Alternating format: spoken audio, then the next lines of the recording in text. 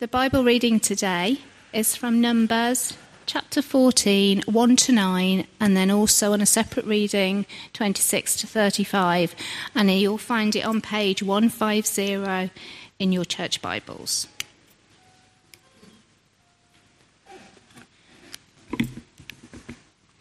That night, all the people of the community raised their voices and wept aloud. All the Israelites grumbled against Moses and Aaron. And the whole assembly said to them, "If only we had died in Egypt or in this desert. Why is the Lord bringing us to this land only to let us fall by the sword? Our wives and children will be taken as plunder. Wouldn't it be better for us to go back to Egypt?" And they said to each other, "We should choose a leader and go back to Egypt." Then Moses and Aaron fell face down in front of the whole Israelite assembly gathered there. Joshua, son of Nun, and Caleb, son of Jephunneh, who were among those who had explored the land, tore their clothes and said to the entire Israelite assembly, "The land we passed through and explored is exceedingly good. If the Lord is pleased with us, he will lead us into that land, a land flowing with milk and honey, and will give it to us. Only do not rebel against the Lord, and do not be afraid of the people of the land, because we will swallow them up. Their protection is gone, but the Lord is with us. Do not be afraid of them." The Lord said to Moses and Aaron, "How long will this wicked community grumble against me? I have heard the complaints of these grumbling Israelites. So tell them, as surely as I live, declares the Lord, I will do you the very things I heard you say. In this desert your bodies will fall. Every one of you 20 years old or more who was counted in the census and who has grumbled against me.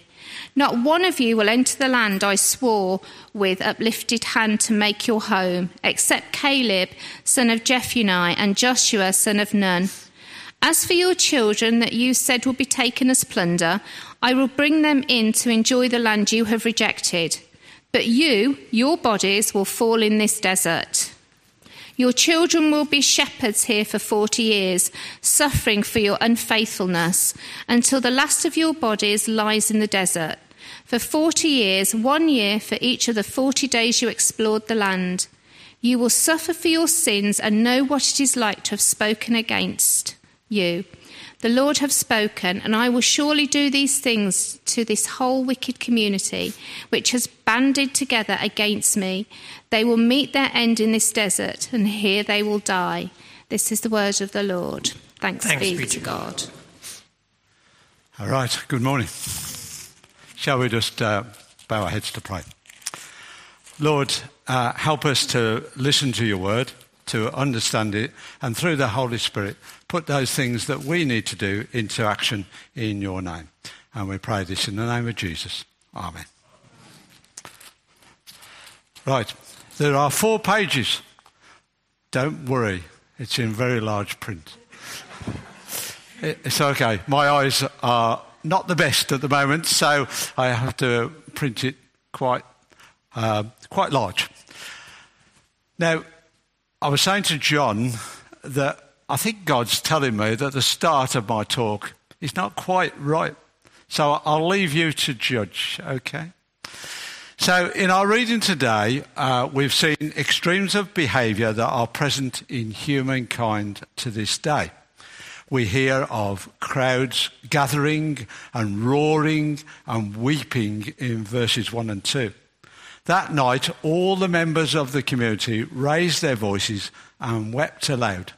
All the Israelites grumbled against Moses and Aaron, and the whole assembly said to them, "If only we had died in Egypt or in this wilderness." There is the same behaviour today. We saw, and this was my first example, we saw in the West Bromwich Albion football match against Wolves, we saw certain behaviours that weren't recommended.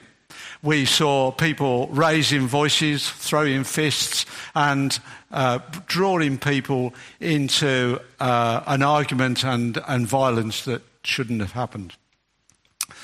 The actions of a small minority set off a large-scale disorderly, which was thankfully restricted to a small portion of the crowd, but it could have sparked a much larger disorder inside and outside the ground.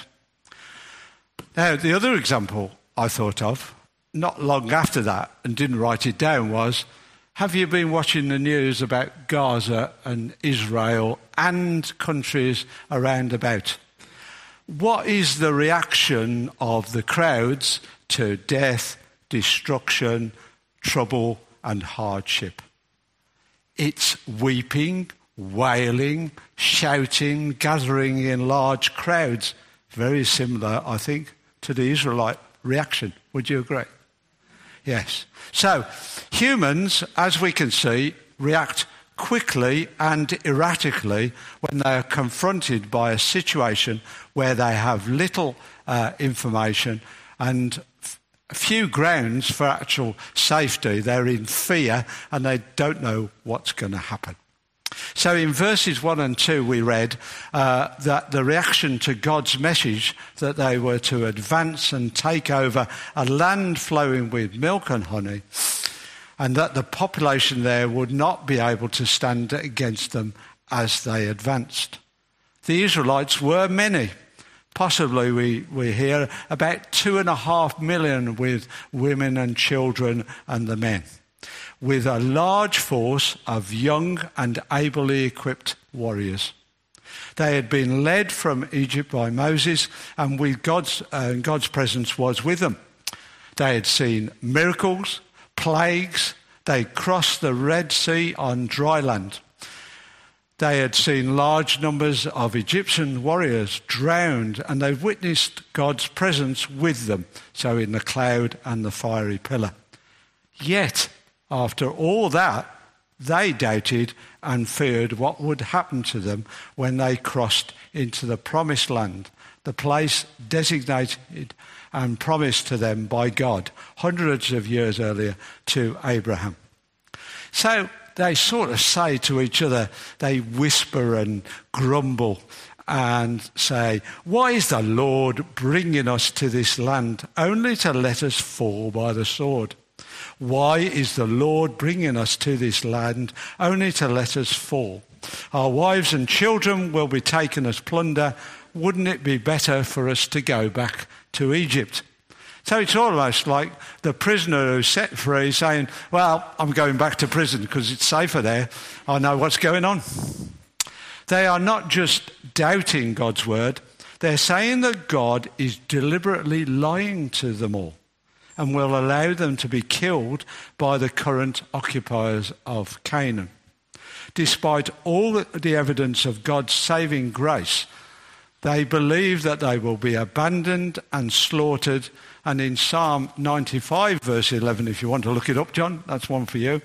It says, "So I declared on earth in my anger, they shall not enter my rest." God rewards their doubts, mistrust and anger with banishment from the land and forevermore. Our fears can also lead to us receiving heavenly reward when we refuse to talk about our faith, refuse to defend our Christian family here and in the wider world. We also throw our hats into the ring with the doubters and betrayers of Jesus. We see that Judas, although a disciple of Christ, was never able to enter heaven. His betrayal caused his own eternal death. Our faith should enable us to banish death and its consequences, as Jesus paid the price for our sins and our fear. So we see in Hebrews chapter 3, verse 19, "So we see that they were not able to enter because of their unbelief." That's the Israelites. This applies to us now and also to those wandering in the desert with Moses. So we've got three things I'm trying to highlight this morning. There's fear, there's faithful or faithfulness, and then fury and fidelity, which we'll come to soon. Our word for examination is next is faithful. Who are the faithful in our Bible story this morning? I can put forward 4 people. There may be more, but I can see written down 4 people. Moses, Aaron, Joshua son of Nun, and Caleb son of Jephunneh. They were the only ones who acknowledged God's faithfulness. These 4 followed God's word and put their trust in him. Moses, even though he felt thoroughly unqualified, followed God's instruction. Like us, he wasn't perfect and sometimes took a long time to be persuaded. He ran away from responsibility, but in his heart he trusted God to deliver him and his people. Does he remind you of anyone? Who has never doubted God's word and actions? Mainly because we are deaf and dumb, disabled in words and actions. Mainly we are disabled in our faith. But fortunately, we have Jesus to intercede for us, who have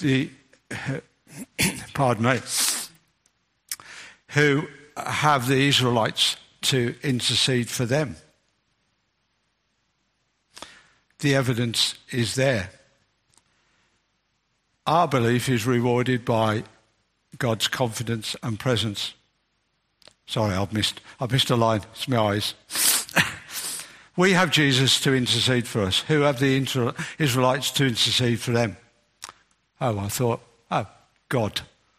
That's an important figure to have, isn't it, John? God. And he's there with them. I've lost my place again. So,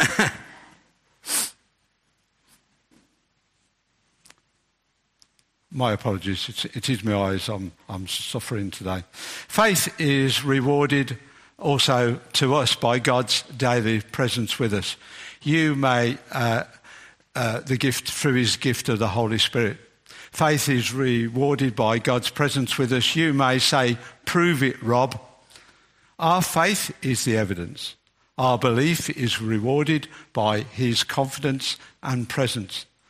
I can't explain what I feel and know when I pray, sing worship songs, read the Bible, talk to others about my faith beliefs and the certainty of the Bible truths. But I know in my heart that God is present here and is with me when I do his work. This is faith. I can't explain it. I will just try to live it.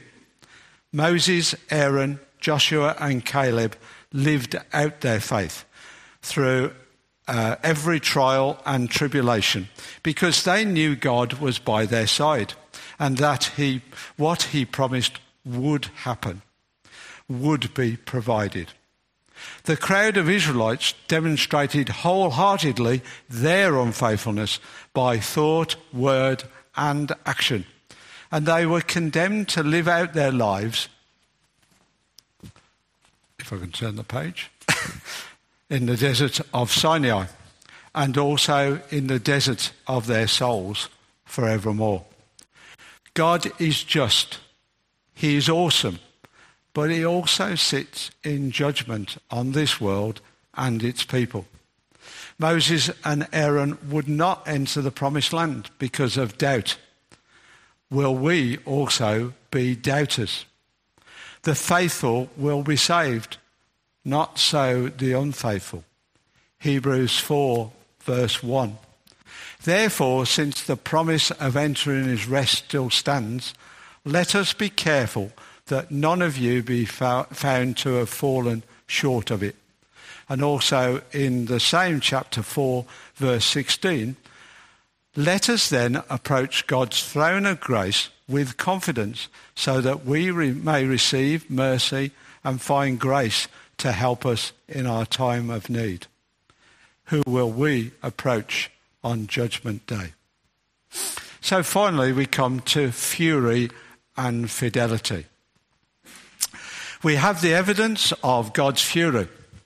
he says to Moses and Aaron in verses 26 to 30 in our reading today, the Lord said to Moses and Aaron, how long will this wicked community grumble against me?